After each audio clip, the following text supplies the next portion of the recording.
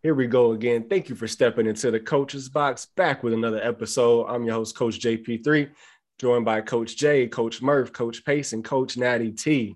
We got a very special show for y'all. As you know, we're about to embark on Wildcard Weekend. This is arguably one of the most exciting weekends that football provides its fans. So we're going to dive into that a little bit later, but it would be irresponsible of us if we didn't go and talk about a couple housekeeping things first. First of all, we talked about the national championship game last week. We made our predictions. We were all rolling Tide. No, we were except, no, we were not. except for one of us, right? I think there was one of us that picked Georgia. No, I thought Natty T took. You picked Georgia, so there were two. We were split. Yeah. We were split. So we were split in half. My heart was with Georgia. My mind was with Alabama. And I hate to say it, Coach Natty T and Coach Murph were right. What were your thoughts about the championship game? Why Georgia was able to take it? What did you like that they did? Or what did Alabama do wrong? So what really happened in this game? I don't think they really did anything wrong. It was a lot of uncontrollable things like injuries that played a role. But I just had the mindset of Georgia was just the better team. They have been all year. And I mean, me and Coach Natty T were just talking about, we were just like thinking like this coach has to beat Saban at some point in time. And like, this was literally like the perfect layup. Like, you have the better team, just go in and coach. So I don't think Bama did anything wrong. It was just, I think the game went how it was supposed to go. And honestly, right now, all I'm saying is this is like the beginning of the end to the Bama run. Not saying that they're not going to ever be good, but I don't think it's going to be a consistent, like them going on a 3-4 year run of winning national championships, especially with the transfer pool going crazy and players getting money off of their likeness, that they're going to start exploring these other schools. And I think it's going to be a lot more competitive in a way, but more so saying that we won't go in every year expecting Bama versus whoever. So.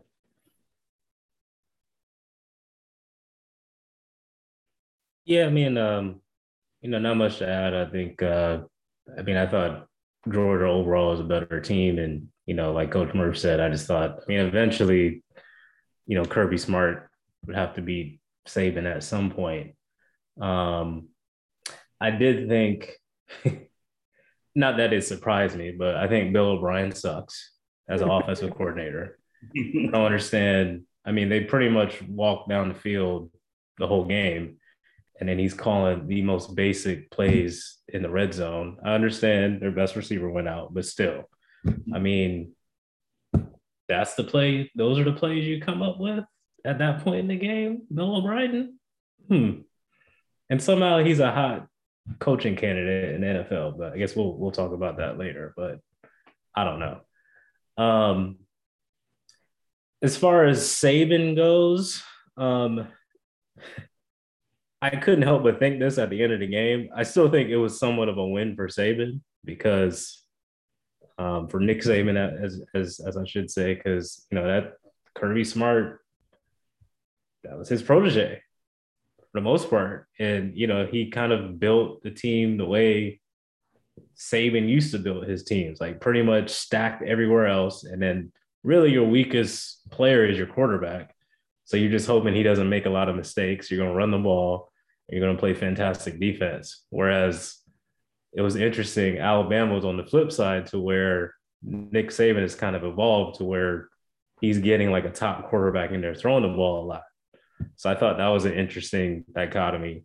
I kind of disagree with Coach Murph as far as Alabama going forward. I still think Nick Saban in Alabama, I I've nicknamed the college football playoff the Alabama Invitational, because they may not win it every year, but I saw a stat since Nick Saban has been in Alabama. I think since his first national championship, there's only one national champion that hasn't played Alabama and beat them on their way to winning the national championship, and that was Florida State. Every other national champion since then, you at least got to play Alabama to go on. You're a So guest. I still think that will continue somewhat. Obviously, again, they may not win it every year. I mean, they really haven't won it every year, but it's the Alabama Invitational. And I think what's scary is that was his youngest team that he's had make it that far to the national championship. Really, they have the two best players in college football still. So would I be surprised if they're in the national championship again next year? No.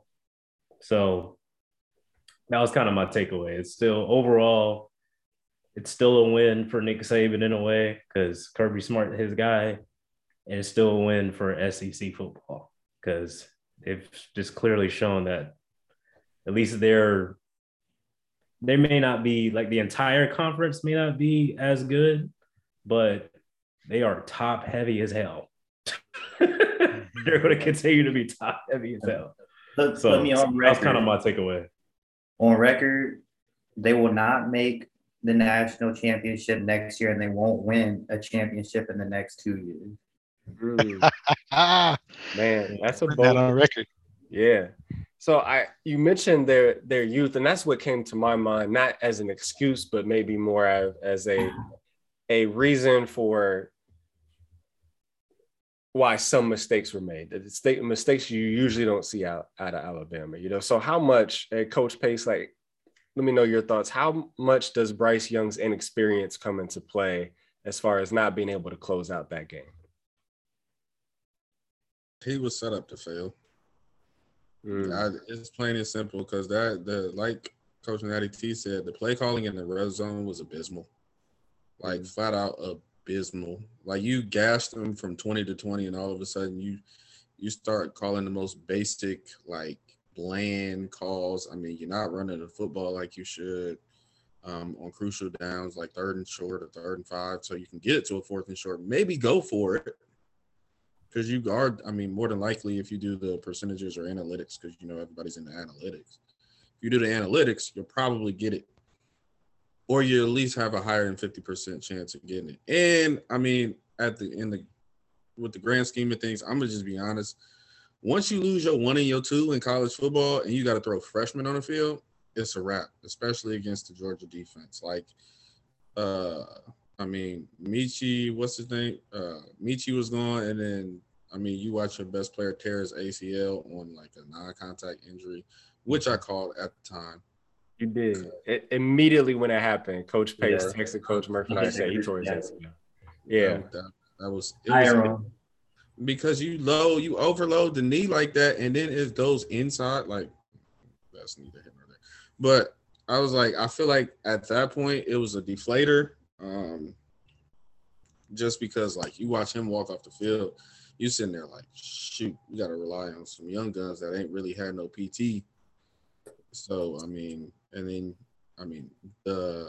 granted, I give Georgia's defense credit because they were getting after Bryce for sure. But I'm like, you lose your 1 and your 2, the 2 dudes that had 1,000 yards and I think 10+ touchdowns.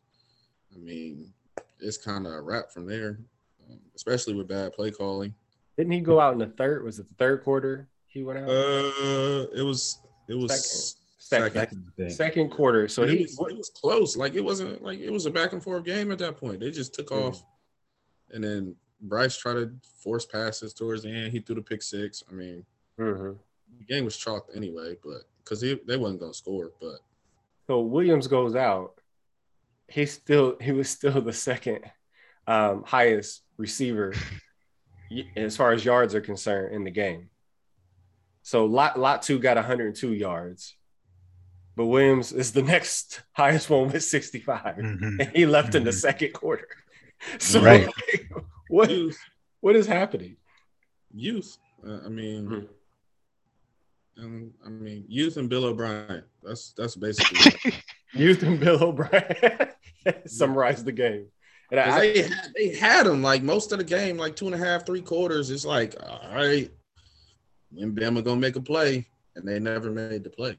In Georgia, yes, because Bama always makes the play, right? Every time they make the play, and Coach Natty T was texting me because I the reason why I couldn't go like in my mind with Georgia, even though I wanted them to win, is because Bennett, man, like I was like, this dude ain't going, he's going to fold like a cheap tent in the middle of the wilderness. Like, he's not going to be able to do it. For like the first 2.5 quarters, that's exactly what happened. Like, Coach Natty T texted me like, that's a JV move right there. Like, he can't even complete this pass. He's making the wrong reads. He's holding on to the ball too long. He's taking hits and sacks that he's not supposed to. And I really put a lot of the praise on the Georgia defense because they kept Georgia relevant the entire game. So it's like, bro, like Bennett, like you just got to make 1 or 2 plays. That's all you need to do. We'll handle the rest. You make 2 big plays, we'll be fine. Those 2 big plays, 2 touchdowns. Then the pick 6. His receivers made them. Like the catch over the DB, bro, that's a tough catch. Oh, man. That was beautiful. Well, it's a way better catch. He snagged it over the DB with the PI, and even though they didn't call it because that was low-key a PI. Mm-hmm. And then Pickens, when he threw that like 60-yarder, he still overthrew him. Pickens is like 6'5" and like a first-round talent, so he all-hands team snagged it. And those are like 2 of the plays I saw. Mm-hmm. And then the running backs, I mean, another big play was James Cook cut back across the field, went like 60. And then you got what's his name? Zeus. They call him Zeus or whatever. I don't know. He built like Thanos. But Samir White. Yeah, he went for another 30-yarder and then punched it in from touchdown. So like he got a lot of he did what he needed to do to turn the ball over. There we go. You know what? I agree, but I still think that Georgia actually could have scored more points in this game because there was a lot of times where they set themselves back with penalties, where they turn their second down, 2nd and 10 or 2nd and 7 into 2nd and 15, 2nd and 21 or 3rd and long, and that was really what like slowed them down too. Yes, the first half I enjoyed it because it was like great, evenly matched, hardcore defense. Your offense ain't doing anything but field goals. But I think as both both teams started to get more comfortable and start to, I don't know, feel like they could sling the ball better, make better decisions, Georgia, I feel like, had the upper hand. And then I do agree, Coach Pace, with the receiver situation with Alabama, but I think they could have stayed in it if those receivers caught those balls, because some of those passes from Bryce was on the money in the guy's hand, and it didn't come down twice at least. Did y'all see the one where he was backpedaling and he like sidearmed it, and dude could have caught it on the sideline with the DB and walked in the end zone and he dropped it? Mm-hmm. Bro, that was crazy. Mm-hmm. They had opportunities, man. Alabama could have still scored. It's too bad, like you said, the 1 and 2 gone. That made a big difference. Yeah. And I wish that Alabama had more of a rushing presence that game. They only ran for 30 yards. I don't know. That doesn't feel like Bama to me. Mm-mm. Mm-mm. Because question, who do you think? Because I know Coach Murphy alluded to it, but besides Alabama, Georgia, Ohio State, I mean, and then maybe another SEC team. But do you see like a USC, Texas, Oklahoma, Florida State getting back in the mix anytime soon? I just don't see it. I give Jackson State a better chance. And they can't even, because they're not even in the same division, really. Because aren't there like, it's the because I know there's D1, but it's not it's like the F it's like the FCS, right? Yeah, something like it's that. Like FCS. Yeah. Because I don't know. I just still see kind of the same script. I don't know I don't know. Maybe Lincoln Riley can do something. He's in LA, pull some NIL deals out there, but Notre Dame may be a sleeper because they got Marcus Freeman, but like I said, that's a sleeper. Yeah, but I feel like they're like it's similar with like a Michigan too. Like they just get in their own way because it's like they still try to hold up this whole BS of integrity and we're about academics. It's like, man, will you just go buy you some players and quit playing and go compete? Like just stop. Just stop it. Just go buy you some players and get it over with. Like quit. Like let's just cut all the BS and just do what you gotta do. It's just crazy how games boil down to a couple made plays, couple missed plays, and speaking of games that happened this weekend, and someone only needing to make a couple of plays, like too bad Carson Wentz couldn't do that. Man, we don't gotta talk. Yeah. Oh my gosh. Hey, speaking from a Philly fan, thank God he played his 75% snaps because the deal with Philly was that we get a first round pick.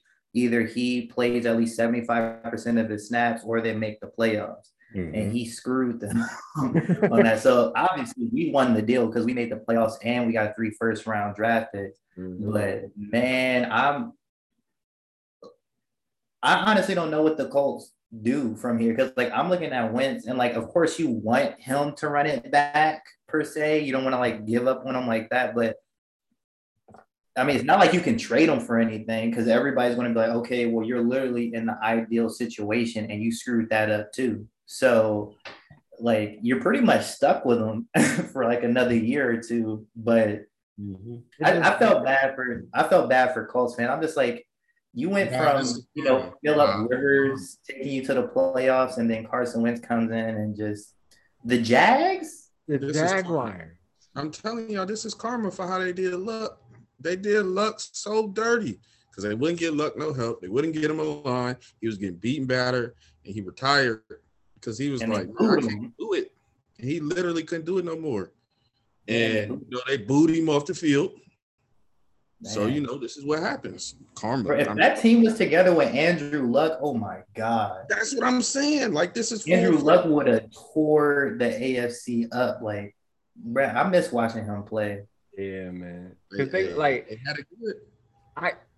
It's like you might as well just try to get Phillip Rivers to run it back one more year. At least usually you'd have made it to the playoffs. Salary to come back. Right. It's just, especially looking at Jonathan Taylor's MVP, like, performing season. Like, you just wasted a running back's MVP performing season. Like, you just wasted it. Like, in a division where half of the division is trash. You have the Jaguars and Texans in your division. They give you an extra playoff spot, and you still can't get in. You still find a way to mess it up. Like, come on. Okay. Anyways. Like, I just wonder how the players in that locker room is looking at him at this point. Just like, dang, we really, like, stuck with you. Yeah. No, they do. They just thought he will at least beat Jacksonville, but they do.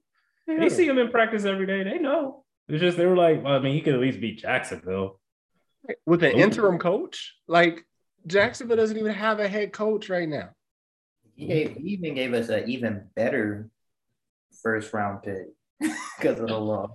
Yeah. Like, we got a higher pick because of them losing, not even because of we started off bad. Like, we made the playoffs, so our pick is like, later. But man. Hey, shout out to Carson Wentz, man. Still looking out for the Eagles. Looking out for Philly still. All of Pennsylvania. Right? Yes. Steelers is happy too. Yes. Yes. Thank you, Carson. Oh yeah. Nah, yeah. I forgot he helped the whole state. That's absolutely true. I tell you, like, last weekend was probably some of the greatest football I've seen in a while. Like, you take it. I watched 3 overtime games. There were 3 overtime games. Yeah. Like, I'm watching, the Steelers game, hold my breath the whole time. Like, Steelers, Baltimore going at it. Then I flip to the 49ers and Rams. they're going at it and go. Chill.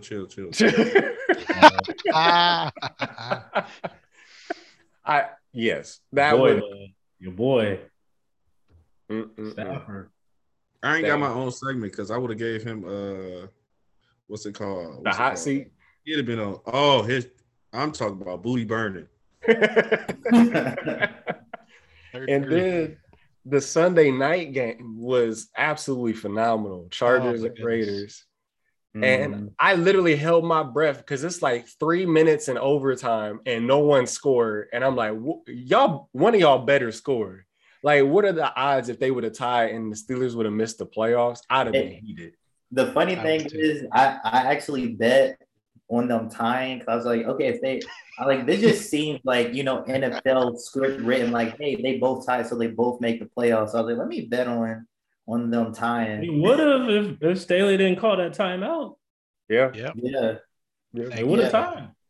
Staley I think they both kind of like. He got paid off. I feel like they both kind of winked at each other on the field. Yeah.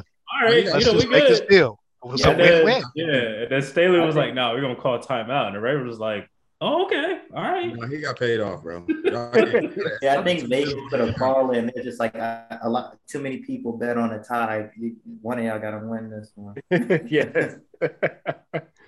Yeah. So because I read where like if they did tie, that would have been one of like the biggest losses in Vegas history in terms of the betting line. So you may be right about that. They probably put in a call somewhere. It was like, yo, you need to call timeout right now. We ain't got that money. We can't pay Coach Murph. Yeah. Man, I was just like, oh, this is looking real promising. I was smart. Yeah. Man, just a couple minutes with it. That was wild. And then you throw the national championship game on top of that the following day. Yeah, it was great football. You know what's not great football? When you see questionable firing of head coaches. And we had two this week. There are a lot of people, there's about 7 vacancies in the NFL, but 2 of them really left people scratching their heads a little bit, especially this first one. Brian Flores out as Miami Dolphins head coach after going 9-8. First team in NFL history to lose 7 games in a row and win 7 games in a row. Certainly a roller coaster season. And as ownership, I understand you don't want to see that on a regular. But let's put this into its context, right? I'm going to ask you all, and you all just do you think Tua is the long-term answer in Miami? No. Yes. No. So we have 2 no's, 3 no's. Coach Jay, what'd you think? He could be. I think he could be. So we have 3 and a possible, like a game of spades. We have 3 and a possible. Yeah. Okay, so that much hesitation tells me that he's not the answer. Okay, not only, and we talked about this last week because he almost sabotaged my fantasy football championship. He almost single-handedly sabotaged me, got me 0.30 points, not even 1 point. 0.30 won the championship. And I still won the championship. That says more about me than it says about Tua. However, that's not the point right now. The point is that you had injuries throughout the season. You have a division who's getting better. So your matchups are going to be, more tooth and nail. And you got a quarterback that mentioned throughout the season that he does not feel wanted in Miami, using a double negative there, which means that there has been some hesitation. There's been some times where he has not felt wanted. That's what that means when you use double negatives like that. Because if he really felt wanted, he would just been like, yeah, I'm good. Like, I'll be fine. I'm just going through some growing pains right now. Yeah.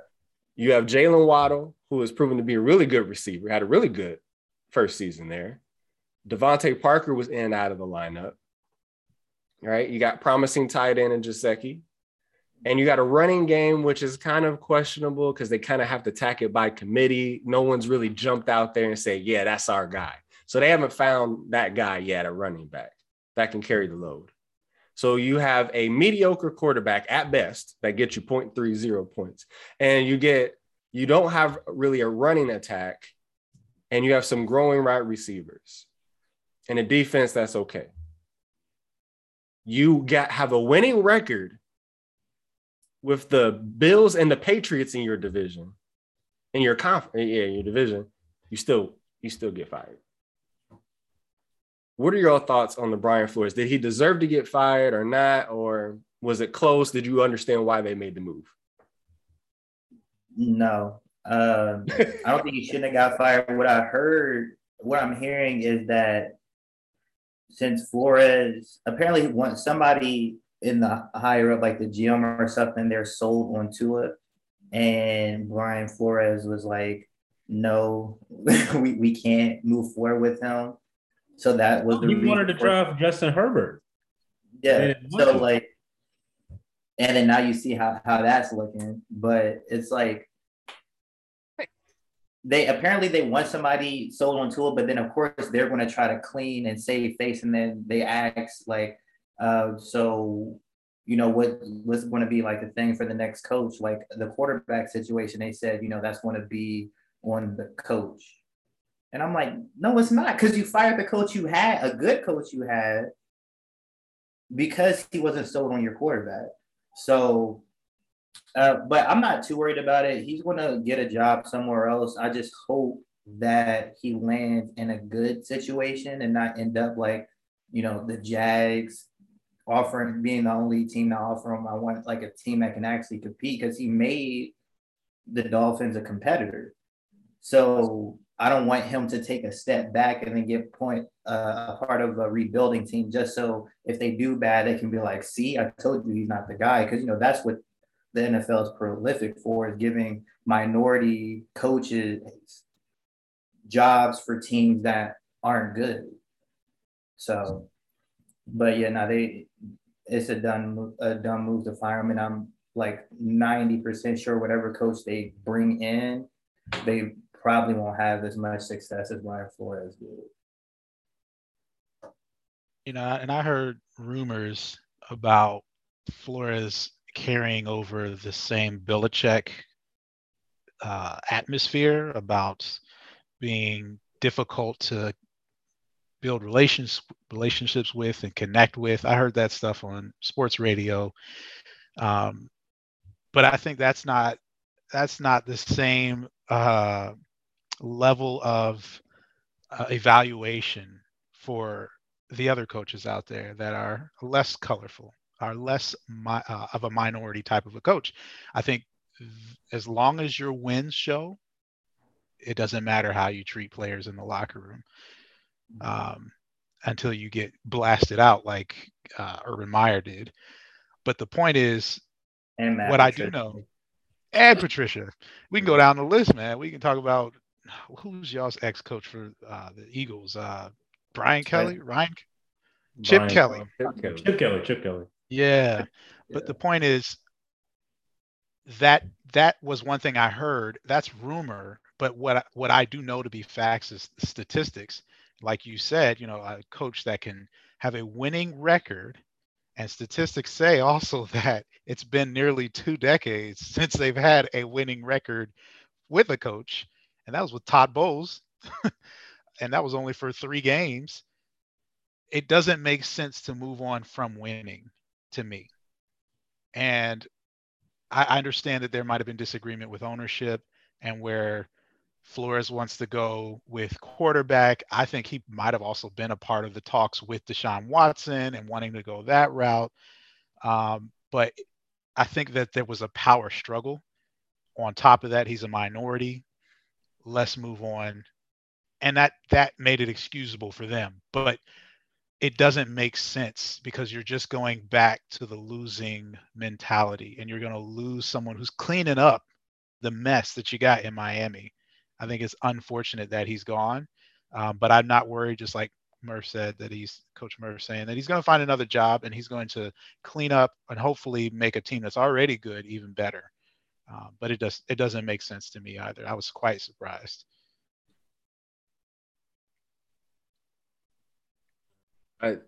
because the thing out there is Deshaun Watson wants to play for Brian Flores. Like that was really, a thing that they wanted to happen. I think both parties, Flores and Watson wanted to see that happen. And this season didn't allow that to happen. But they were looking to see if that could happen in the future.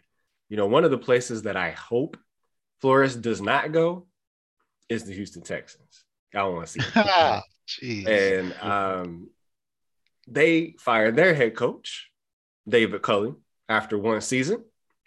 So, those you don't know, so Deshaun Watson gets in trouble. All these question marks. They're having to rebuild once again. They're like, we'll bring this David Culley guy in there, and we'll see if that gets Watson to come back to us. And then Watson's like, going through his thing. So it's like, nah, not going to happen. Does not take one snap for your team. You virtually have no running back. You had to have like an old, Ingram there for a minute. That was the best you had all season. Can you speak on why they don't have a good running back? Because what did they get rid of to get a competent running back? What did they get rid of? D-Hop for a David Johnson. Yes. Injury prone David Johnson. Bill O'Brien special. Bill O'Brien special. Yes. They want to pin it on the black man. Yes. So Cooks had a good season. So you have one good wide receiver, one really good wide receiver, no running backs. Tyrod Taylor gets hurt. He was doing okay, and he gets hurt. And then so now you got Davis Mills, a rookie, who's starting at quarterback now, who wasn't expecting to be starting. Doesn't do a horrible job, honestly, to be completely objective. Like, he's not trash. Like, he's just a rookie quarterback. Mm-hmm. That's not the long-term answer for your team. They went 4-13, and he gets fired at the end of the season. Now, insert Nick Caserio, who's the GM of the Texans. He says, there was just some philosophical differences between me and David Culley. Philosophical differences. And so he said, earlier today, I met with Culley and Tim Kelly to inform them that we will be moving in a different direction at the head coach and offensive coordinator positions. I came to this difficult but necessary decision after reviewing our football operation. I put in parentheses right there, the dumpster fire that is the Houston Texans. While a change after one season is unusual, we had philosophical differences over the long-term direction and vision for our program moving forward. Another parentheses for me, what vision, ? We appreciate Coach Culley for helping us navigate through a difficult season, but it's my responsibility to make decisions that I feel are best for our organization. The search for a coach at Houston Texans will begin immediately, end quote. You know what? I wish there was like some type of truth serum, because I think the philosophical differences is be like, well, in my mind, he's black, so I'm assuming he could bring back our black quarterback. That's what I think he really wants to say. And with them being 4-13, like their record doesn't really speak to how competitive they were. Like they were a really competitive team for all the things they had to battle with in terms of injuries, rookie QB, no running game, no like true. Well, I mean, Brandon Cooks is a star, but outside of him, like no like true receivers in your defense is like, So, and then the fact that he's like, knowing, like you said, the question mark around the vision and what direction you're going to go, any direction is better than whatever direction y'all were going. So the fact that y'all allow everything else to happen and you have questions on what he wants to do moving forward, I'm like, you just allowed a man to get rid of D-Hop for David Johnson, but you want to question my vision. Exactly. So just call this a spade and just say, like, I mean, we just brought him here to thinking it'll bring Deshaun Watson back, and it didn't happen. So we cut loose from him. So yeah, Coach Pace, make some sense of this, man.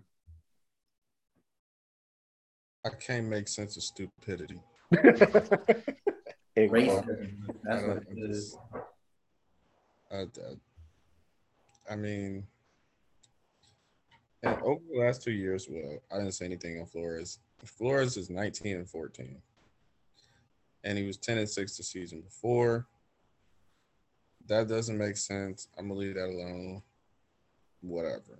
David Culley. I just feel like they just hired somebody to say they hired somebody. We gotta meet a quota. So like Coach Murph said, they hired him to bring Deshaun Watson back. But Deshaun Watson said he was done playing there anyway. Like, I don't understand what they thought was gonna happen. And then when he made him competitive, it was like, ooh, he's actually doing a good job. But you know what? I'm gonna say philosophical differences. I don't even think he know how to spell philosophical. I'm gonna be honest with you. Because that it sounded like a BS reason to me, but whatever. I'm over it at this point. I'm like, bro, y'all just full of it. Yeah. It's just everybody trying to use Tomlin as the standard for black coaches. I'm like, boy, that's an anomaly among all coaches. Yeah, that's not really a good example. So we'll see what moves are made there. The Dolphins have some big shoes to fill, and the Texans, let's see what that philosophical direction and vision and everything. We'll see what happens there. Because they spent the last because what y'all said, they spent the last 2 years dismantling the success that they did have. All right. I mean,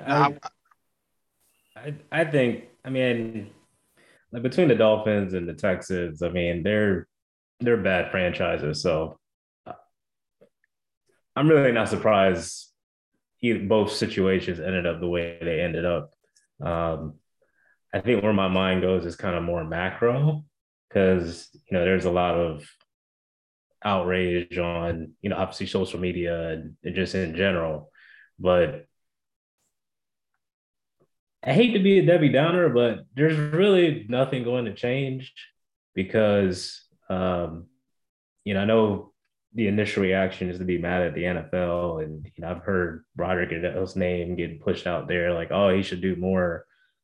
Well, the reality is Roger Goodell doesn't run the NFL. The owners do. Jerry Jones do.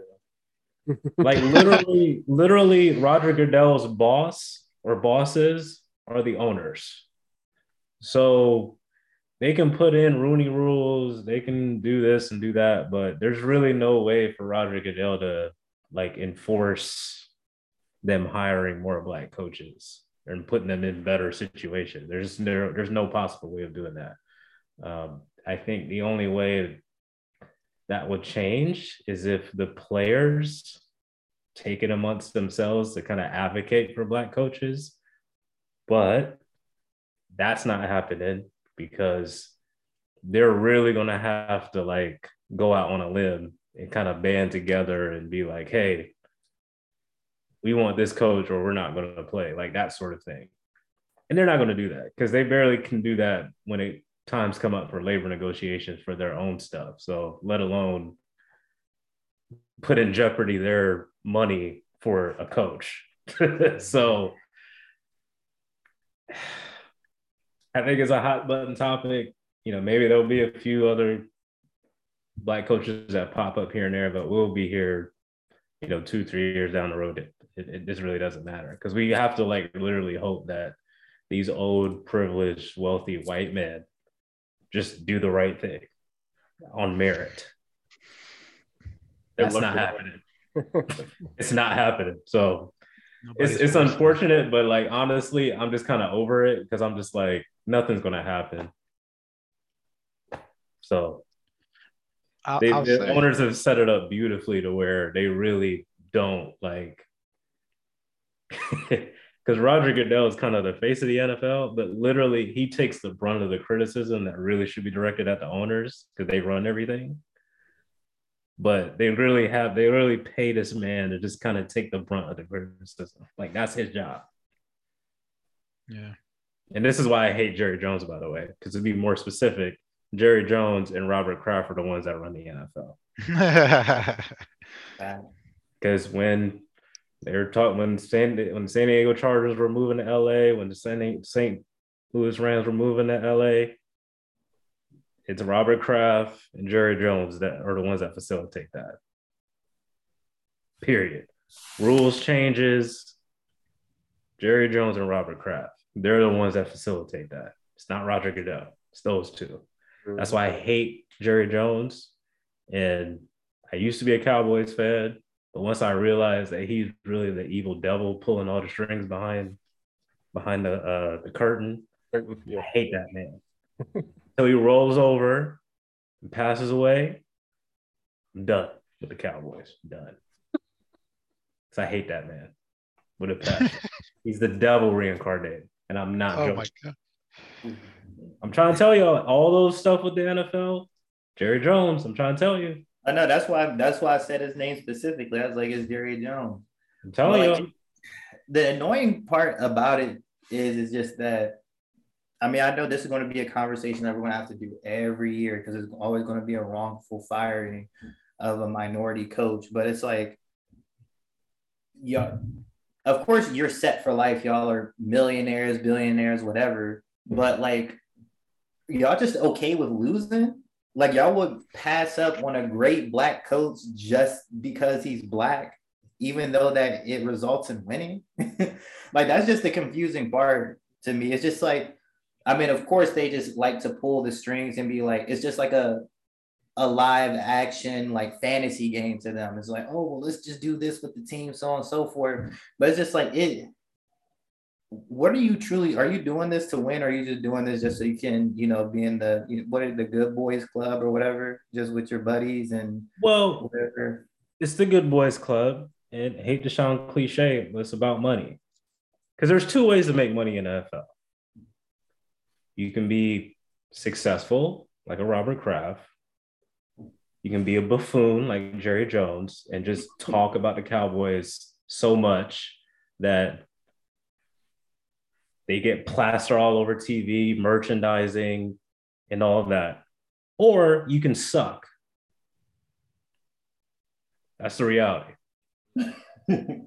Ask Donald Sterling. Yeah. All those years that he owned the Clippers and they sucked, he was one of the most profitable owners in the NBA because he didn't spend any money. Mm-hmm. And he just pocketed the profit sharing. Mm-hmm. So the McNairs, the Texans, one of the worst franchises in the NFL, but they're one of the wealthiest because they don't spend any money. They just keep doing this over and over again. Guy that owns the Miami Dolphins, same thing. That's how you make money. That's why Robert Kraft was pissed when Bill Belichick was signing all those contracts. Exactly. Like I said, there's three ways to do it. You can do the New England Patriots route and win. You can do the Jerry Jones route, or you can just suck. Because all the other teams in between, they're the lowest. Obviously they're all billionaires, but I have the rankings, but I'm not going to share all that. But those teams that are kind of like in the middle, competitive some years, and then okay, and then make the playoffs, and then okay, they're at the bottom in profitability. Right. You have to either feed into profitability or fandom. There's really those two routes that you're going to go. You're going to be competitive, or you're just going to be making money. But speaking of making money, I was trying to squeeze this in a while ago. Culley, I think it was really weird to say, if I'm an owner and I want to move on from a coach, why would I hire him 1 year and then he's fired, but he's guaranteed that money after the job is over? That doesn't make sense to me. That's throwing away money. You already have a trash fire, and now you're going to throw more money into a different fire. I don't get why you would do such a thing. Well, the funny thing is, all those coaches, they still get their money only one that isn't is like an Urban Meyer because it was detrimental to or conduct detrimental to his contract or whatever. It's like a morality clause or whatever. But most of those other teams or coaches that get fired, even John Gruden, he's still getting his money because technically he resigned. The problem is, I thought it was very interesting that normally when you hire a head coach, you give him like a 5-year deal. When David Culley got hired, they only gave him a 2-year deal. Mm-hmm. Right. Like I think this was kind of like, I think this was kind of, I don't want to say that David Culley knew, but I think he just said, listen, there's only 32 jobs, head coaching jobs in the NFL. I'm just going to take it and hope for the best and see what happens. Because he knows he's been in the NFL for 30 plus years. He knows like you don't get offered a 2-year deal as a coach and expect to be there long. Mm-hmm. So I think he kind of knew. But on the franchise side, again, you're at the point where now you are overlapping. You're paying 2 coaches. One is there, one isn't. You know that you're going to have probably a poor season coming this next season. Yep. It doesn't make sense. Why not ride that out? Black or white, that's a expense that you probably don't need to add to. Doesn't make sense to me either. But if it was white, they would have ride it out. They'd have had him finish that contract. Yeah. But they do it. But no, you're right. You're correct, Coach Jay. But they do it all the time. Like when they fire coaches before their contract, as long as it was a merit-based decision, they get their money. They'll just pay them. But yeah, they do it all the time. But I don't know if they just use it as a tax write-off or what. Right. I mean, that might be because it doesn't hit against their cap because coaches' salaries don't hit against the cap. So I don't know. Maybe it's some sort of tax write-off for them. There's a loophole. They do it all the time. Some sort of 1%er thing we don't know. That's what I think it is because they do it all the time. In fact, all the coaches that got fired, like your Mike Zimmers, your Nagy's and all that, they're still going to get paid the rest of their contract. They basically just buy him out. Mike Zimmer got the quote of the year, by the way. What do you say? Are you didn't see him? He was like, they were asked him like last week when the games didn't count. He was like, somebody asked him, was like, do you want to see Kellen Mond get some action? He was like, oh yeah. He's like, I see him in practice every day. I was like, golly. He don't like him at all. At all. That's how them players. That's why I brought it to the Colts, man. They knew Carson Wentz ain't about that life. They see him in practice every day, just like Mike Zimmer. They just thought at least you could beat the Jags, but maybe not. They know that man ain't about that life, man. Well, we'll see what the Texans do. This will be looking for their 5th head coach in about 20 years. Keep the money train rolling, man. Just keep being terrible. Save your money. Yeah. Well, let's get into the meat of this. Let's get into the exciting part. Let's get into the exciting part of this weekend. Wildcard Weekend, the action starts 4:30 Saturday. Raiders at Bengals. And actually, Coach Natty T, I'll have you start off with this one. Who do you have winning this one and why?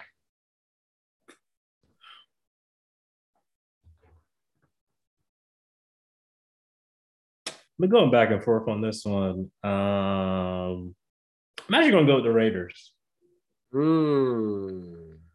It's with a slight upset. I just think with the Bengals, because, Joe Burrow's first, the head coach's first time, Jamar Chase's first time, sometimes, you just don't know how they're going to react and play. Whereas I think, the Raiders have a bit more, have some more veterans there that have kind of been there, done that. So I think it'll be a close game, may come down to like a field goal or something like that, but I got the Raiders. Score, I'll say like 28-24. Nice close one. Yeah. It's the year of John Madden. You never know, man. Yeah. I feel like a lot of these games are just like such a toss up. Like I feel like this is one that's one of the hardest to pick outside of probably the Cowboys 49ers, is because the Raiders, and I've been dealing with them all season just through betting. If you just go back and listen, they're always like the end all be all to all my like parlay bets. But like they always somehow find a way to win. And they literally had pretty much the worst fortune all year with John Gruden, with Henry Ruggs, and then the passing of John Madden. It's like, but they always find a way to prevail. So I'm still going to roll with the Bengals because I believe they have home field. Yeah. So I'm going to go Bengals 30-27 because I don't trust the Raiders defense. But like that's pretty much all I got. I wouldn't be shocked if the Raiders won, but if I had to place a bet on it, I will go with the Bengals. Yeah, Raiders is tough. And then even when you look at their season, if you take out the 2 Kansas City games where they got blown out, like every game was like, yeah, I think it was like 3-4 points. Mm-hmm. So it's kind of like the interesting thing about it is I assume that everybody will have it as a somewhat close game. And the thing that kind of has me lean towards the Raiders here and there is that they've been battle tested pretty much all season. They've been in multiple overtimes, multiple close games, and even in ones they lost, it's not like, I mean, it was just like some like lapse in mental error or something, but it wasn't something crazy like, oh, they just blew that game. It's just like, oh, y'all were competitive. It's just you lost to the better team. So I don't know, but again, they play everybody close except the Chiefs. That's it. Mm-hmm. That's their kryptonite. I have to agree. Yeah, I think the Raiders, like you said, they faced adversity the entire season.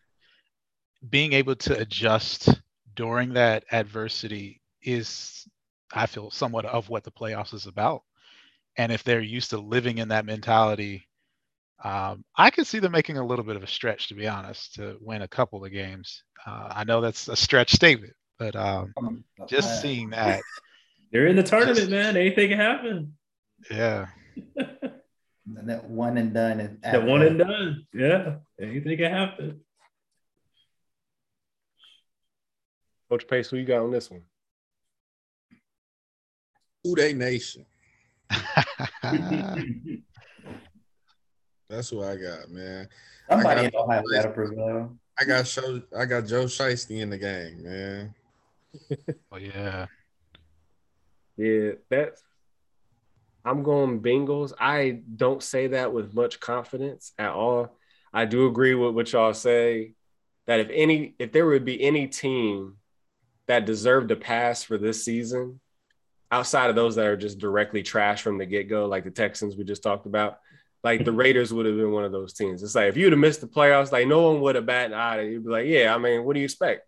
What do you expect? Mm-hmm. And that they made it. Like those are dangerous teams, man. Like that, their interim head coach, they might end up sticking with him. I don't know. They haven't said anything about it yet. So they might be an 8th coaching vacancy, after this is said and done. Mm-hmm. I mean, if they get at least a game, if they at least win one game, I think he's going to be there next year. But either way, I think he's made either way, he's made a heck of a case for himself. Those players obviously like playing for him. So if it ain't broke, so what I think some players and some teams, they thrive off being an underdog and being disrespected. And I think the Raiders are one of those teams. Like, no matter what we do, you still don't believe in us? Okay, cool. Watch this. They win the game. Oh, you still don't believe in us? All right, bet. All right, cool. And with Darren Waller being healthy, I think that's going to be a big thing. They really didn't figure out how to get him the ball against the Chargers, and the Chargers defense is mediocre at best. So I think if they really want to win this game, then they have to find a way to get him involved, because he's able to get over 100 yards receiving just like that at the drop of a hat. But the Raiders defense is what scares me in this game, because I trust the Bengals defense more than the Raiders defense right now. And that's one reason why I'm picking the Bengals, because I'm like, who are the Raiders going to guard? Even if you find some type of scheme to slow down Chase, you still got Higgins and Boyd, Mixon running the ball. He can catch the ball. That pass that Joe Burrow did a few weeks ago to go over 500 yards, that deep pass was to Joe Mixon, their running back. Their running back made it down the field that far, that quickly to get that pass. So the Raiders are going to have to play very disciplined football, especially defensively. Like I said, I trust the Bengals defense a little bit more. So I'm going to go with Bengals in a close one. I think this is going to be a great game to watch. But I have the Bengals winning 35-31. It would be something like one of those type of games, I think. I'll get us kicked off on the Patriots at the Bills. This could be another toss-up game. I'm actually going to go with the Patriots in this game. And I say that Belichick usually does well with against younger quarterbacks. The Bills' defense is good, but they have proven to be vulnerable over and over again throughout the year. And Josh Allen couldn't score a touchdown against the Jaguars. So you put all those kind of things together, like, it worries me. It worries me when it's a one and done. If this was the best of like 3 or the best of 5, I'm probably going to, okay, Bills will have a higher shot, But if you just need Bill Belichick to get you just one game against this particular team and scheme for one game, I trust that. I trust that more than I trust the Bills. So I'm going to go Patriots 30-24. I think it'll still be another close game. Harris is doing good. Hunter Henry, I think he'll get back on track in this game. Mac Jones is doing what he needs to do at the quarterback position. So nothing too flashy, but he does his thing. So going Patriots. This is a hard one to pick, too. I mean, not really. You can pretty much see it going any way. And I mean, like, not even it being a close game, but like blowout-wise. At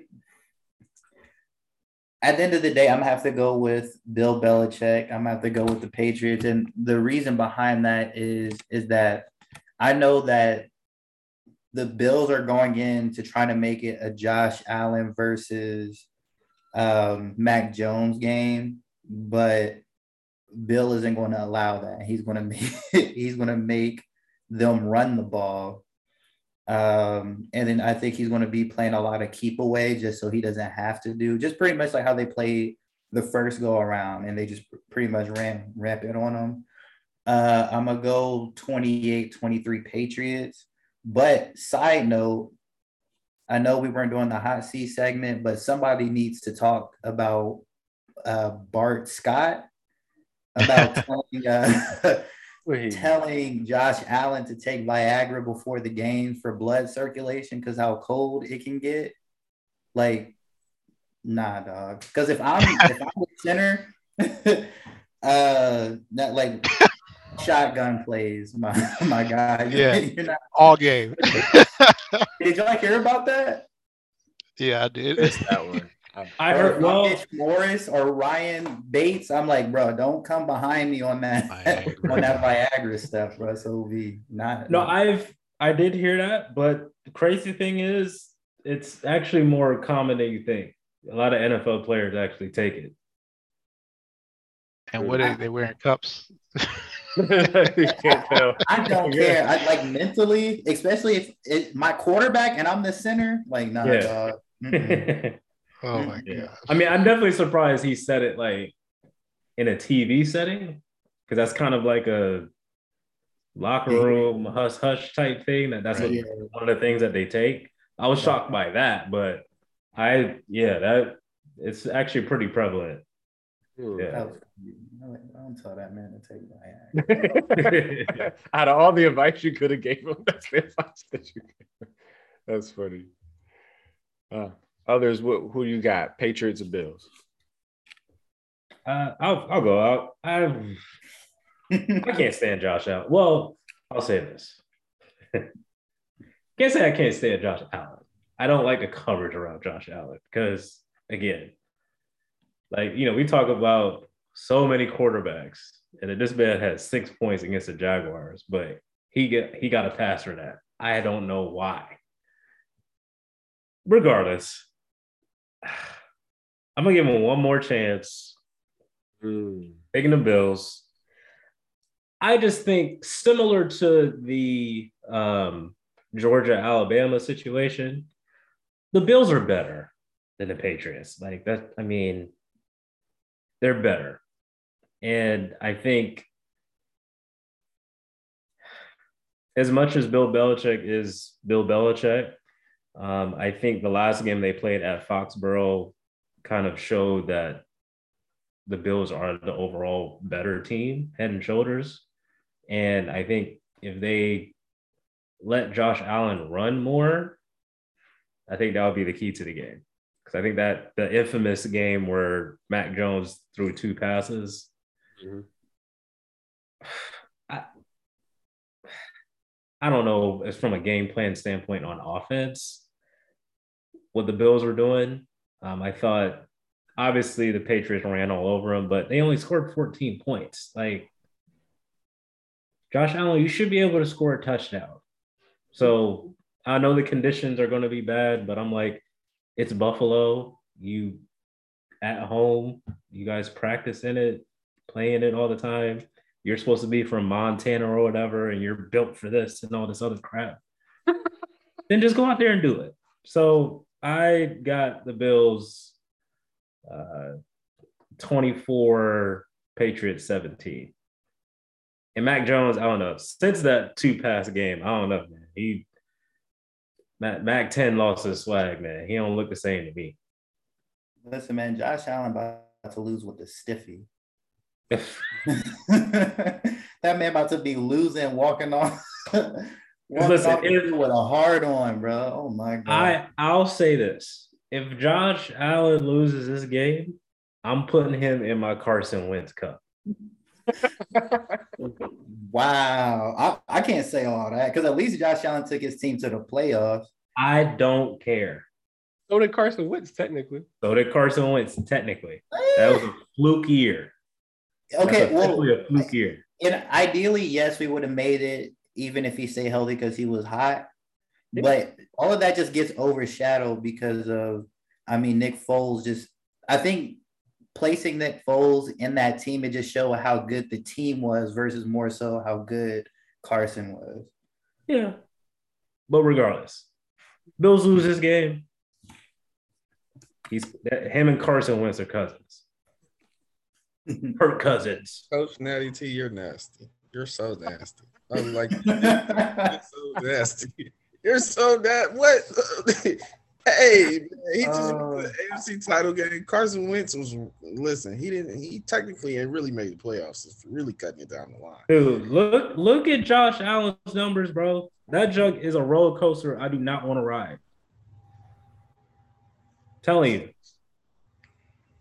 For the amount of hype that he gets, he's an MVP. Even after the game where the man didn't score a touchdown against the Jaguars by an Urban Meyer-led Jaguars, by the way, and you see how trash they were.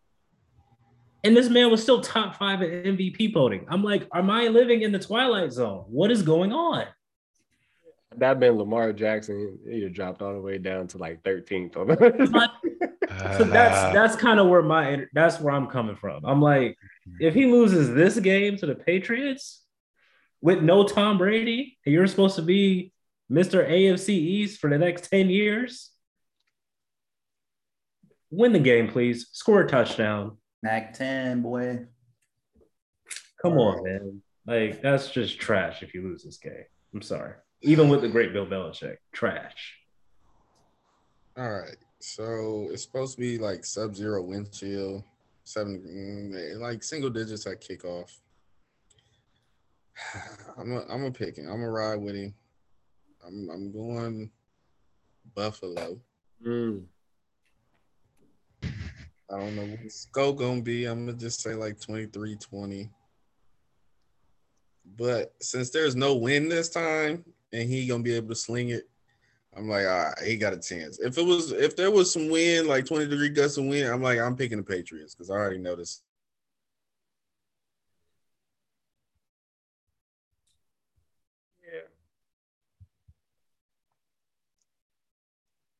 Yeah, I'd probably be with you. Like, I definitely would pick the Patriots, like, even with more confidence if they couldn't throw the ball. But yeah, Coach Jay. He's supposed to be from Montana with the strong arm. He's supposed to be able to deal with that, right? Did he play at Wyoming too? They were like hyping that up. Mm-hmm. I want to hear it. Get it done. All right, you gotta break the tie, Coach Jay. We're split. I'm focused more on the defense. It depends on which defense shows up. You got two really good defenses that can play well or flat out fail. And whichever defense shows that quarterback their true colors is going to win the game. I have a feeling that it is going to be the Patriots. I'm sorry that I'm leaning that direction, but I think the defense is more of the coach's handprint to me, maybe because I'm more of a defensive fan, but the handprint of the coach is really in the defense. Offense is more decisions really, but that by the quarterback, more so than even the play calling. And I think that the Bills or the Patriots are going to pull it off, just making the right adjustments. I don't think it'll be a very high scoring game actually, and I feel like that's Belichick's, like, that's his world where he works in. He forces his opponents in a box and kind of constraints. I think he's going to do that with Allen. Do the same thing, just kind of constrain his possible passes, his options that are going to be open. I don't know where Stephon Diggs was and is. Knox has kind of more been standing out to me than Diggs. The running game comes alive, goes to sleep, comes alive, goes to sleep. To me, the offense is a roller coaster, just like you said, Coach Natty T. So I feel that somewhere along that line, there's going to be stress that Belichick is going to add to that team and win it. So I'd say a low score, like something like 17-14, something like that. Yeah. Okay. That makes sense too. Listen, Patriots win, that'll bring a spot on my face. I can tell you. I cannot stand that Josh Allen talk, man. I can't stand it. Oh, I want to hear what the excuse is now if he loses this game. Yeah. So all of that, those two games, that's just Saturday. Right? Oh, yeah. We're going to head into Sunday. Coach Murphy, go ahead and kick us off. Eagles at Bucks. All right, man. Listen. I'm rolling with Philly. And it's not the fan. I'm an objective fan, okay? Yeah.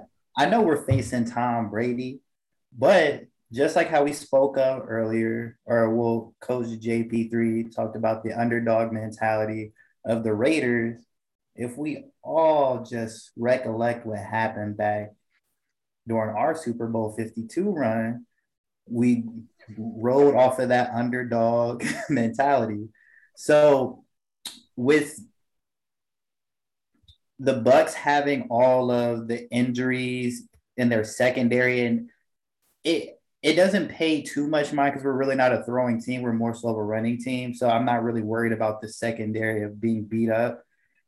I think in that case, they're going to, like, this is going to be like the sink or swim moment for Jalen Hurts. It's just like, all right, like, they're going to make you a passer, so you have to complete these passes. Devontae Smith is proven he's a beast. So you just got to be accurate with your throws.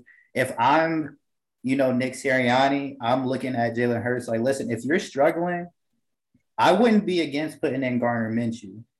Like, I know you don't want to break people's rhythm, but in terms of the passer, everybody knows Gardner Minshew is just a better thrower of the football than Jalen Hurts. But playmaking wise, Jalen Hurts is that he's just way better. But the defense is looking good. They don't have Godwin. AB's out. I know Mike Evans, he had like a little hamstring injury during the last game. So, I mean, it's pretty much Brady, like offensively, it's pretty much Brady with the Patriots his last year because you just have a bunch of like other receivers. Even I believe Perriman is going to miss the game as well, who caught the walk-off touchdown for them a couple weeks ago. So it's just Gronk, really. Yeah, it's pretty much just Gronk. So, you know, Darius Slay, they finally found a package to make him more effective. So it's either he's going to, if Mike Evans plays and he's not 100%, he's going to exit him out, and then it's just everybody else got to do their job. But I'm gonna go Philly. I'm gonna go Philly 28-24.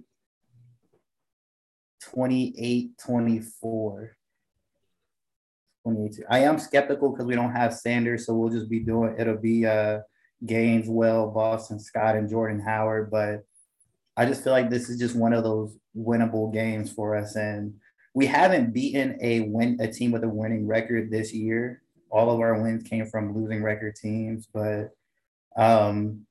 this team is just beat up. You got to take advantage of that.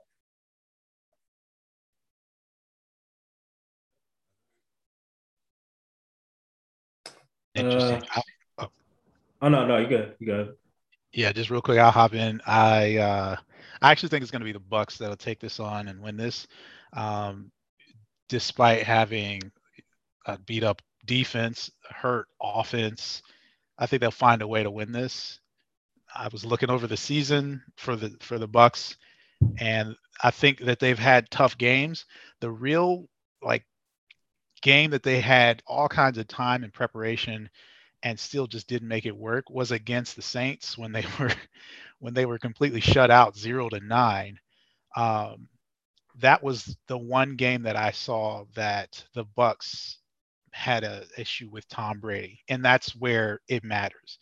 You might have an issue with AB, you might have an issue with playoff Lenny, or with Godwin. But if you have an issue with Tom Brady, I think that's where the losses are going to show up. Tom had less than 200 yards passing that game, and I don't see the Eagles doing that against Brady. They didn't hold anybody to less than 200 yards unless you're a Giant or a football team, Washington. I don't think that that's going to happen this time around. You got to get into Tom's head because he's going to use whoever else steps up. Some no name that came off the practice squad who's been, sitting on somebody's couch for a week or whatever is going to be the guy that that shows up. And I think that's what's going to happen this time around with the Bucks. They're going to pull it out. I do understand that, but I do want to put this out there. Remember that this is the second time they're playing this year, and they were fully healthy when they faced Philly the first go around, and Philly lost 28-22. What was the third word you said? Philly. The second word, Philly lost. Oh, okay. Yeah, but they were fully healthy. That was with Mike Evans. That was with AB. That was with Chris Godwin, and they held them to 28 points. And Hurts was able to get 22 on them. So now you're talking about the same team quarterback-wise, but you're stripping all of his weapons, pretty much all his weapons away from him. And this was before Philly made that transition on defense as well. So their defense is way better than what it was when they held them to 28, and now they have less weapons. So it'll be interesting. The only caveat, really, it'll be the coaching, because this is Nick Sirianni's first year head coaching, and he's going to, of course, they have the more experience. The Bucks have the more experienced coach, but Philly, I feel like Philly is way better than what the Bucks were when they first played. And that was on the road as well. That was in Tampa. No, that was week 6. That was actually at Philly, but I don't know. That was so early in the season, man. I don't know. I don't know if that's going to happen again. Listen, man. All I know is you better show up next week if they win, because I'm on everybody's day. Go ahead. Everybody. Go ahead. Put me first on the chopping block. Yeah, I'll jump in. I got the Bucks. Don't do it like this, Natty T. Nah, well, I don't think. Nah. I mean, I think, and I'm looking at the weather too for Sunday in Tampa. It's going to be raining. I think it's 2017 Bucks, and I think Tom Brady. The only reason I'm picking the Bucks is Tom Brady. I think it's going to be one of those 2-minute drive, fourth quarter, and then he gets a field goal to win. That's what I think. That's how I think they're going to do it.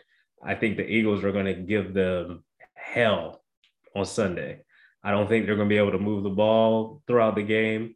I think between Sirianni and obviously Jalen Hurts, I think they're going to run the ball very well.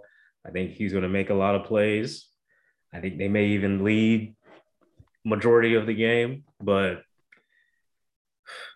it's just hard for me to bet against Tom Brady. So I think 2017 late minute or last second walk-off field goal, on a Tom Brady drive in the last 2 minutes. That's what I think is going to happen. Thanks.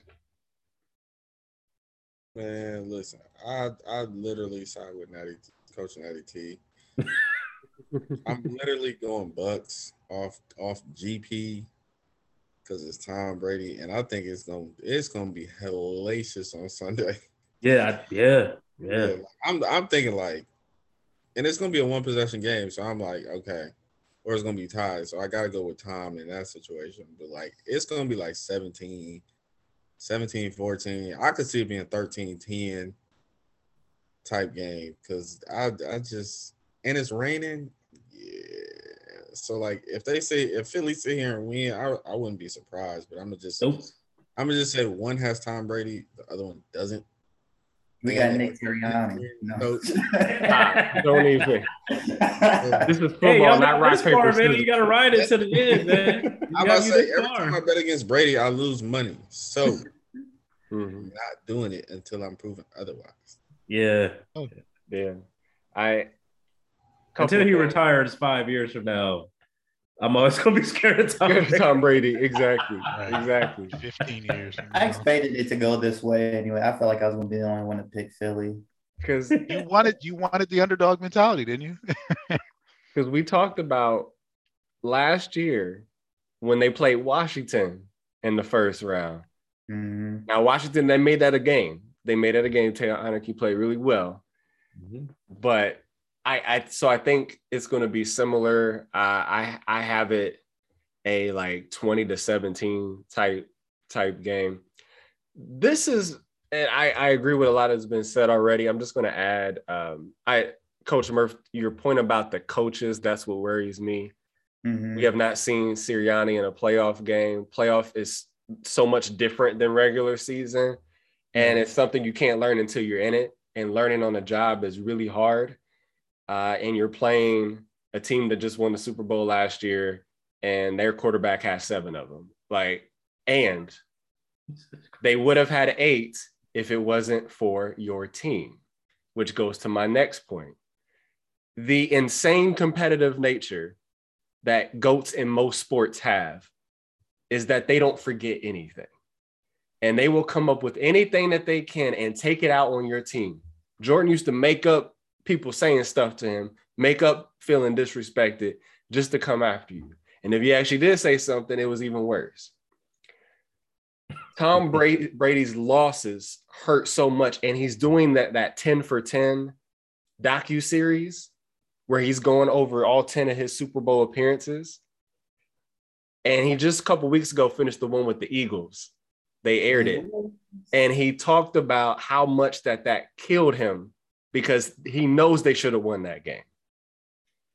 He's going to take it out any way possible on Sunday.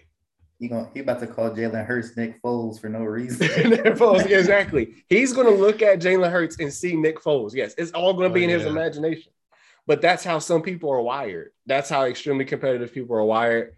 And because of that, I think that gives them an even bigger edge. So I'm going with the Bucks in a close one there.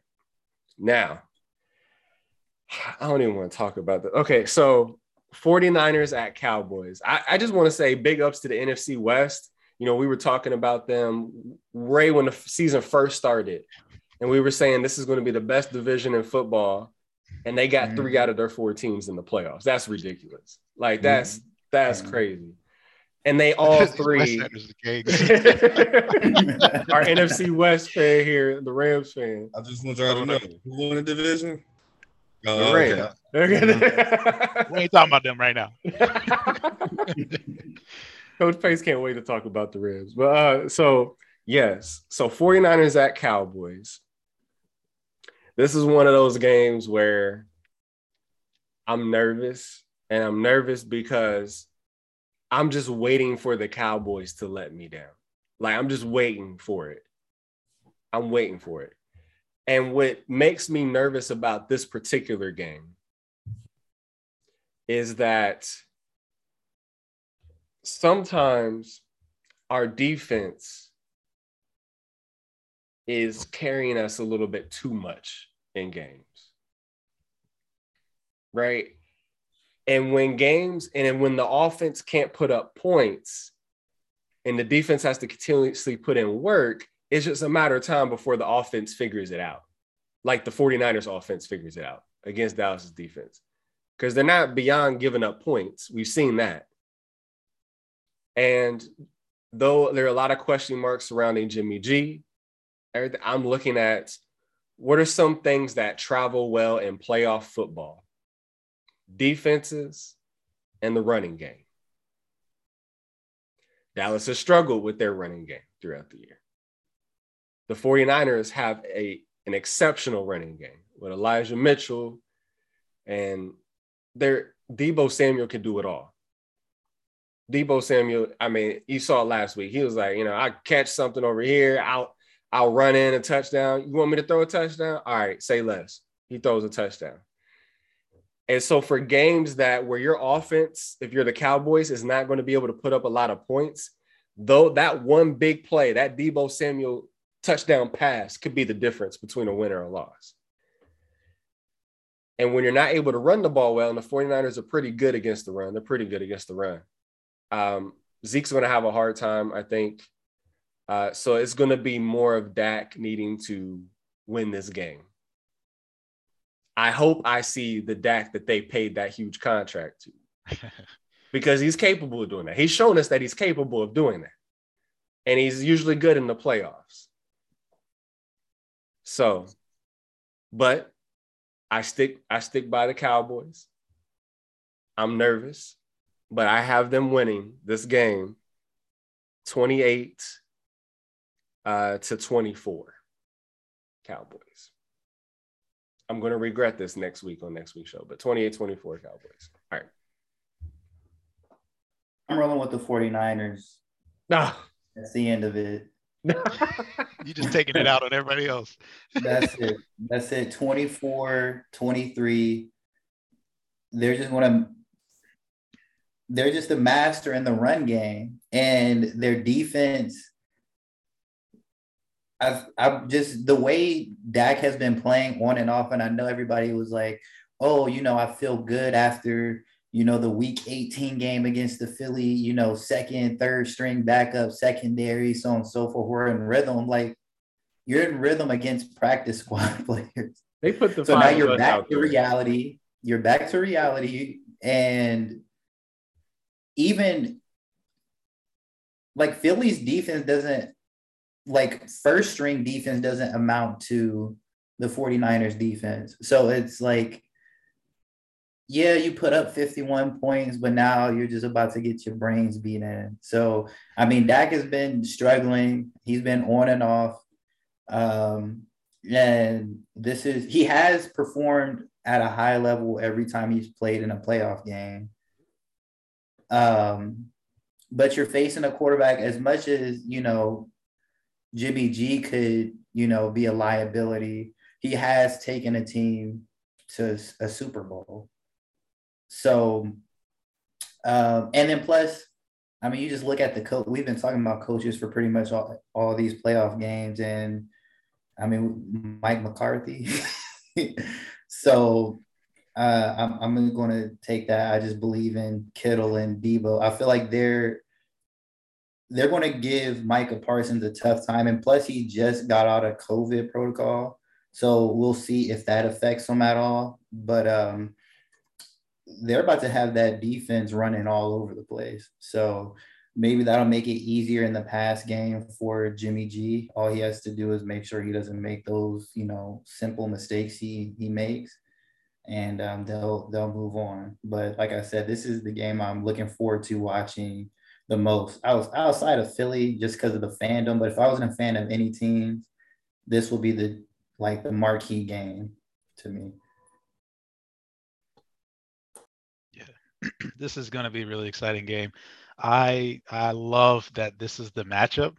This team, the Niners Cowboys rivalry postseason thing has been going on.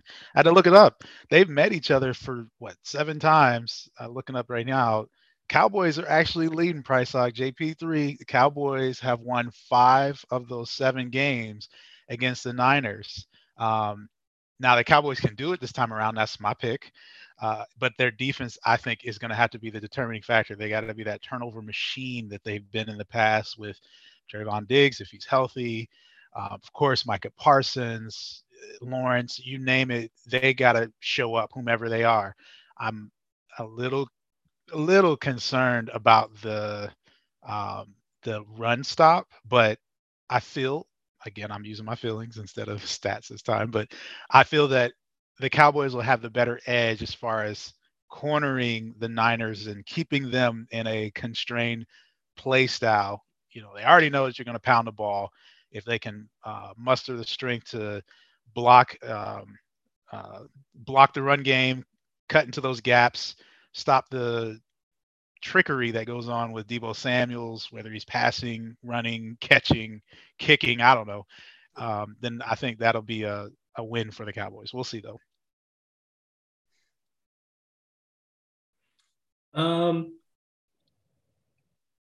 Let me just be 100% real here. Picking the Cowboys, just because I made a prediction at the beginning of the season. I think they'll win their first game and then lose the next round. Oh. Come on, Daddy.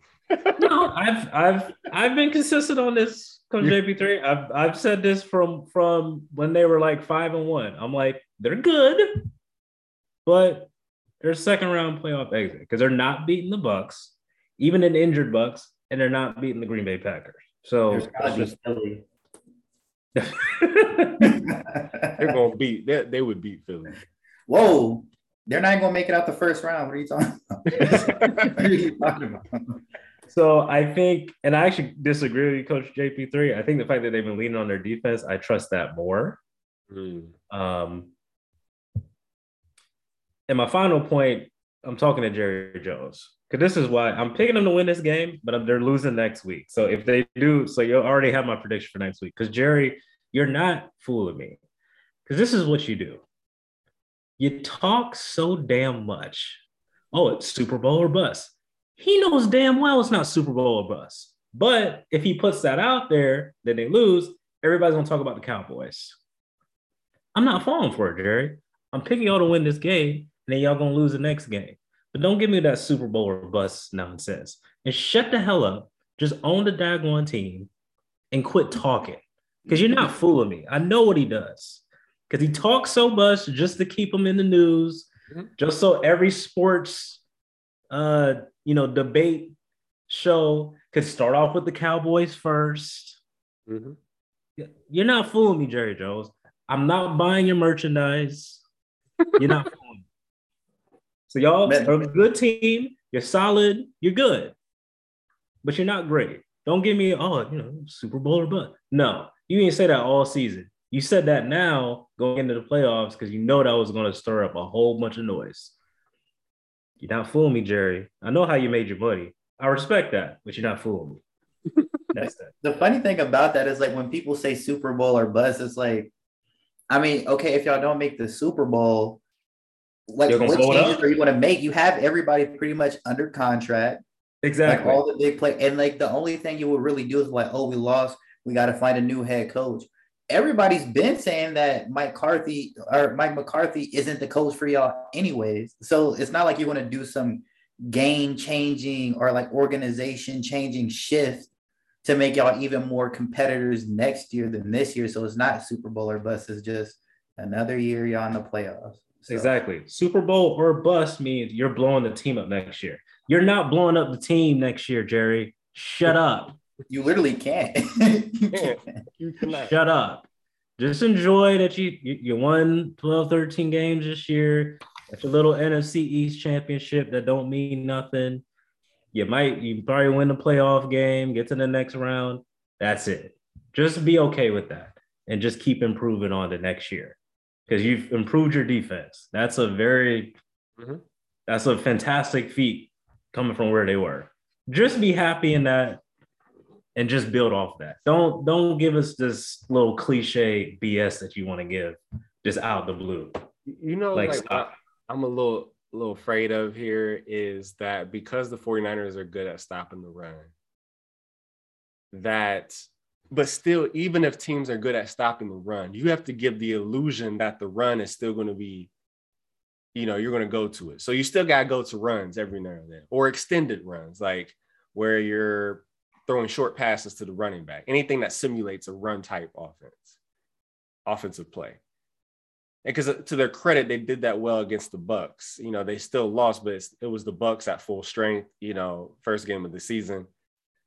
What I'm worried about is that this is going to be the Pete Carroll effect, where they're going to try to prove why Dak got his money. And they're going to say, win the game for us. And he's going to throw the ball 40 to 45 times. They usually don't win when he does that. That's what usually they don't win. They don't win when he does that. Yes. That's what Seattle did with Russell Wilson in the Super Bowl and a couple other games. I think that's what they're going to do here. I hope they don't, because if they stick to their traditional game plans of a balanced offense, they'll win the game most likely. But if not, they're going to lose and it won't be close. Go ahead, Coach Pace. You haven't chimed in yet. I'm gonna just say this. I got the 49ers. Dang, goodness. I was about to say the only one with I'm gonna be by myself on two different games. And listen, the 49ers can rush 4. I seen it firsthand last week. The 49ers can rush 4 and drop 7. And Dak's gonna be throwing 40 to 45 times. Recipe for it. Jimmy G. The only thing they need to avoid is Jimmy G turning the ball over, because the Cowboys aren't going to be able to stop Debo or the running game or Kittle if they get him. And that's how you slow down a pass rush, right? The Cowboys pass rush is great, but if they run the ball, they're not going to be able to tee up on Garoppolo at all. Yeah, so like at this point, any team that I see can rush 4 and drop 7, because they did it with the Rams last week, and I'm like, yeah, that was crazy. So I already know what they're about to do. Cowboys ain't going to have no answer for that run game. I got 49ers 30 to 28. I forgot to mention, made a little friendly bet on the Eagles game. I said if the Eagles upset the Bucs, I'm buying a Jalen Hurts. You buying me one? I'm buying you one? Yeah. All right, fine. There's no shame in that to buy yourself a Jalen Hurts jersey. There's no shame in that. Black quarterback. Yeah, come on, man. That's no bad. I was trying to, but they were sold out. Hey, man, I appreciate it. Because if you do that, then I don't know.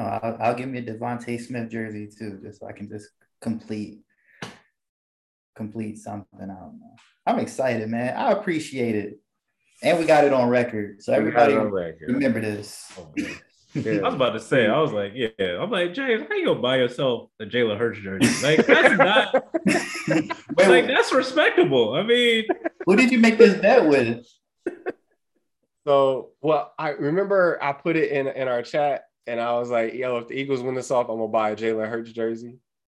Oh, Okay, and Keith was like, "You better get your 125 ready." Oh yeah, I forgot about that. Yeah. Oh yeah, you gotta ship that to me. I'll text you my actually I'm about to text you my address right now. What's your daggone address, bro? Okay. Yeah. Go ahead, text it to me. Go ahead, text it to me. Hey, I'm about to be hyped. Hold on. All right. We gonna move on to Coach Jay. Go ahead and get us started on the Steelers at Chiefs game. Okay. Listen, man, we haven't talked about an upset game yet. Why not talk about this game as the upset game? I mean, it makes sense, right? Ladies and gentlemen that are listening to this podcast, I am officially saying that the Steelers are going to beat the Kansas City Chiefs in this game. All right. I believe that somehow I can see why you took that hiatus. I can tell why you haven't been here in weeks. What the hell are you talking about? Listen. I'll be here next week to be either embarrassed or to be embarrassing someone else. Listen, let Philly win and the Steelers lose. Oh my God, you about to have a tough week. Let me finish my prediction. So I believe that there will be an upset here. I believe that the NFL gods will shine down on Ben.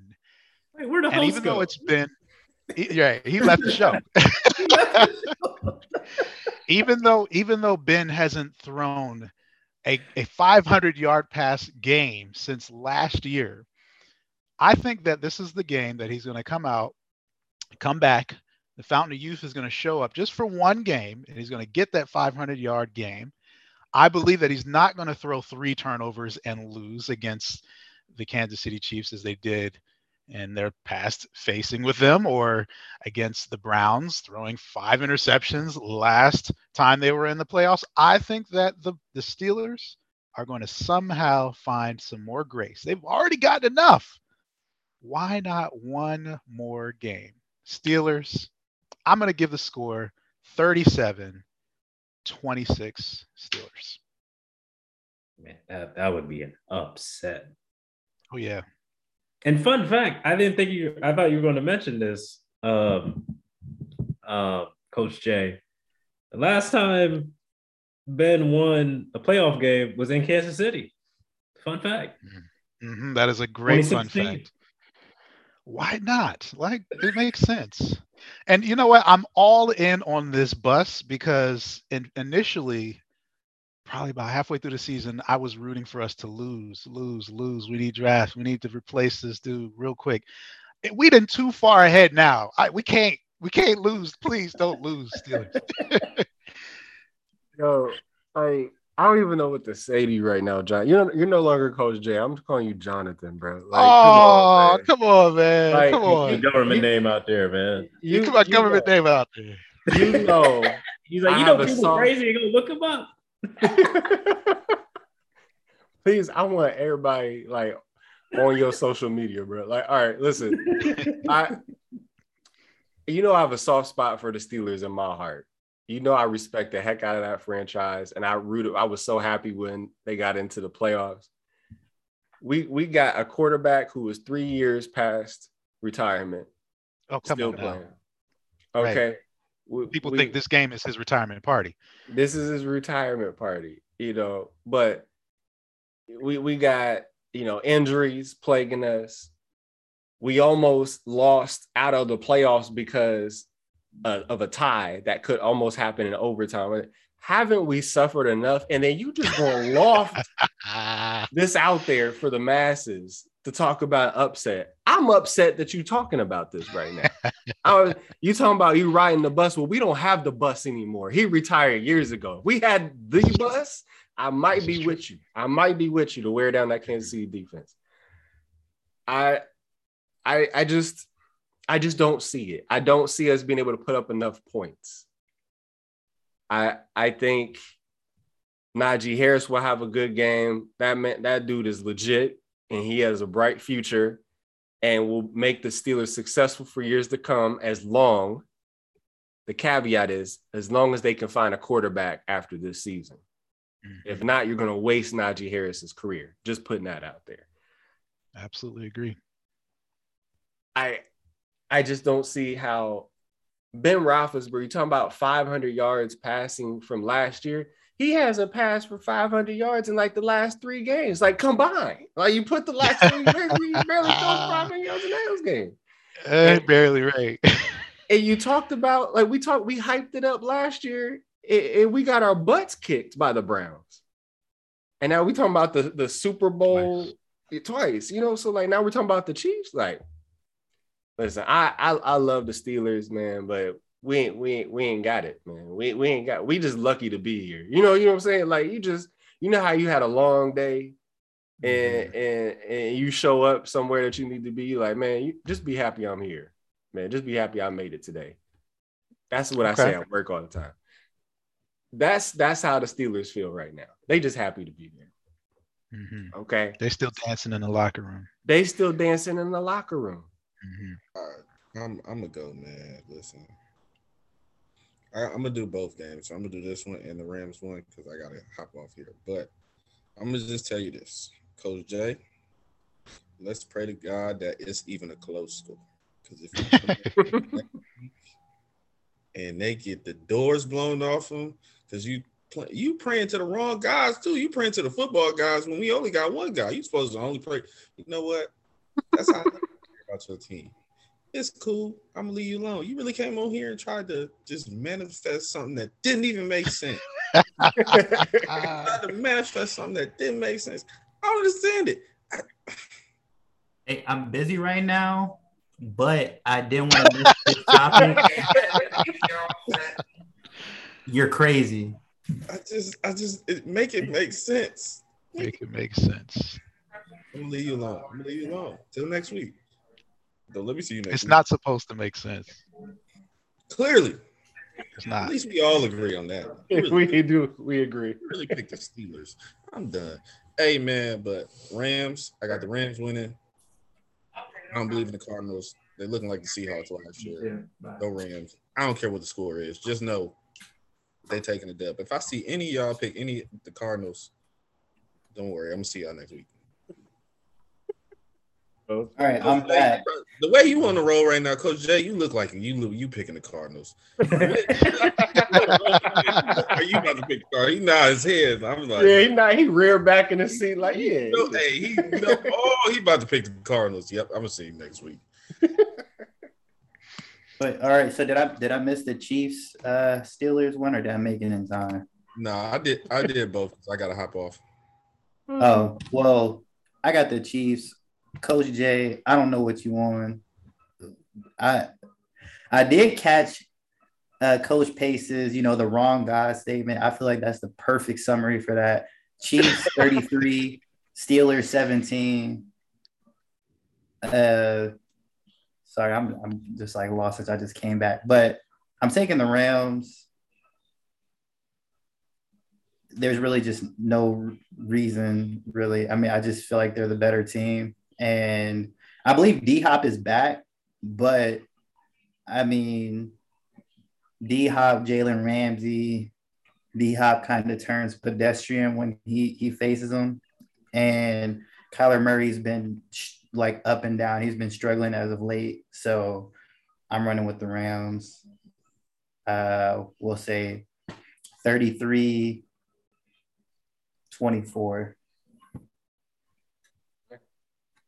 Coach Natty T. Yeah, I got the Chiefs. I actually think it will be closer than what the spread is saying. Not necessarily because of Ben Roethlisberger, but because of TJ Watt. I think him and Minka Fitzpatrick will give Mahomes some trouble. But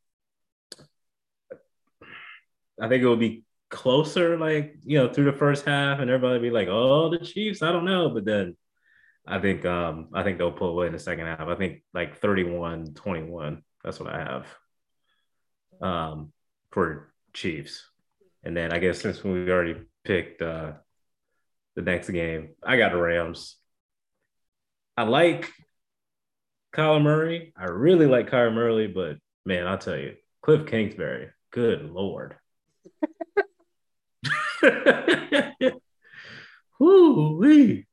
So I'll Rams 34-24. Coach Jay, you want to do your Rams Cardinals pick? Yeah, I'm gonna go with the Rams too. Actually, I think that the Cards have kind of been shaky, man. They've only won one game in the last 5, and that's losses to Detroit, the playoff list Colts right now, and then the Seattle Seahawks. I'm a little concerned. Beat the Cowboys. For that reason, they beat the Cowboys. But for that reason, I'm gonna stick with the Rams. I hadn't even put a prediction out there. I think it'd be a high scoring game for the Rams, though, for sure. 30 something. I don't know if the Cards will pull off more than probably about 22 points, somewhere around there. Go ahead with the Rams Cardinals. I mean, you could tell by my reaction to Coach Jay who I'm going with the Steelers Chiefs game. So we ain't even got to talk about that. I'm gonna go Rams too. I guess I think that's the only one we're unanimous on, if I'm not mistaken. Like that's yeah. If the Cardinals won, I'm gonna be really upset because that's the game we all went in on, and then that's the game that is an upset. But yeah, the Cardinals are just if you were to ask me this question like 8 weeks ago, I'd have been like, man, Cardinals they gonna do it. They gonna do it. We talked about early MVPs and Kyler Murray was definitely leading that conversation. Coach of the year, we're like, well, they're the best team. They're undefeated. So I guess you got to go with Cliff Kingsbury. And man, has that narrative shifted over the last half of the season. So you don't know exactly what Cardinals team you're going to get. And they really haven't been the same since Kyler came back from injury. So like they may make it close-ish. But I'm looking at a 37 to 30 at the closest. I don't know if they'll get within a touchdown as far as, the final score. I trust the Rams defense much more than the Cardinals defense, they are talented. The Cardinals defense is definitely talented. They're building that in the right direction for sure. But sometimes I think they lean a little bit too much on Kyler Murray, where it's just like, Kyler, you got to make a play. You got to make a play. Come on, Kyler, we got the ball. You got to make a play. And for teams that are able to shut off one side of the field, and yet you're asking your quarterback to continuously make a play with a front seven who is very impressive. So his ability to scramble isn't as strong as it is against some other teams. So you're taking away his number one target and you're limiting his dual threat capabilities. And when that happens, Kyler Murray is basically like, okay, I'm going to have to work up with my second and third option, and I can't just dip out of the pocket like I usually do. And if I do, maybe only get like 4 yards instead of 8-9 yards that I traditionally get against another team. Those things matter in the team. So especially in the playoffs. So I'm going with Rams like 37-30. I think the Cardinals are good enough to put up some points for sure and kind of test a little bit of that defense. That's how much respect I have for Kyler Murray and some of those other guys over there, but not enough to get the job done. Cooper Kupp's going to have a huge game. I don't see them stopping. I don't think anyone can actually stop him. I think you just have to hope he drops the ball. Like that's the best you can do. I got Odell for five catches, 82 yards in the tub. I think he's about to be like locked in after the whole Giants thing. I think he's about to. They're going to make it a point to give him a decent game. Yes, and the only thing that can make the Cardinals win this game, or maybe like a field goal type of game, is if Stafford tries to force the ball to Odell. And Coach Natty T texted me last week and was like, I think he's trying to force the ball to Odell. Like, that's not going to work. And on that last drive, he did. That last drive, man. Yeah. He was doing fine, like, earlier in the game as far as, like, trying to spread the love around. But, like, Kupp was on the way of, like, breaking even more records. And you stopped throwing him the ball. at the biggest point of the game. Like, who does that? And expects to have positive results. So Just wanted the Cowboys to play the 49ers. That's why. yeah, I guess so. Yes. I guess so. Yeah. Well, fellas, we got through all the games.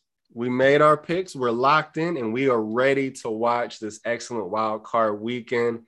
This is just the beginning of the playoffs, and we're going to be off to an exciting start. I know it. So on behalf of Coach Murph, Coach Jay, and Coach Natty T, I'm your host, Coach JP3. It's been a pleasure. Stay blessed. Stay safe. Talk to y'all next week. Enjoy the games, y'all. Peace.